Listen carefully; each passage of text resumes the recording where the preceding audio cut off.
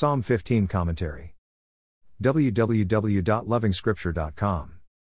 As a lecture, Chapter 15 summarizes the essence of religion. It all boils down to obedience, being blameless, being righteous. That is the only qualification for entry into the presence of the Lord. Everyone can tell the truth. Each man has within himself the capacity to do what is right. Religion is this simple.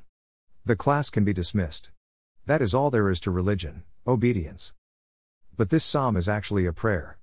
David is speaking to himself on the need to stay blameless and righteous. It becomes personal. He should not exploit the poor. He should instead help them by not charging interest. He is ready to buy an apple at $5 from the poor simply because he wants to help them. He challenges himself with an obedience test. Will he keep the law of the Lord even when it hurts? Prayer is about presenting tons of requests in the presence of the Lord. But importantly, prayer is declaring the law of the Lord loudly and communicating our responses.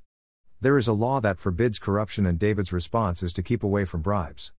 It is a verbal declaration of intention and commitment to obedience. And the Lord responds by planting the saint firmly against disobedience. The saint can wake up in the morning and declare God's law against lying. Then the saint can say, in Jesus' name, that by the power of the Holy Spirit, they shall not lie.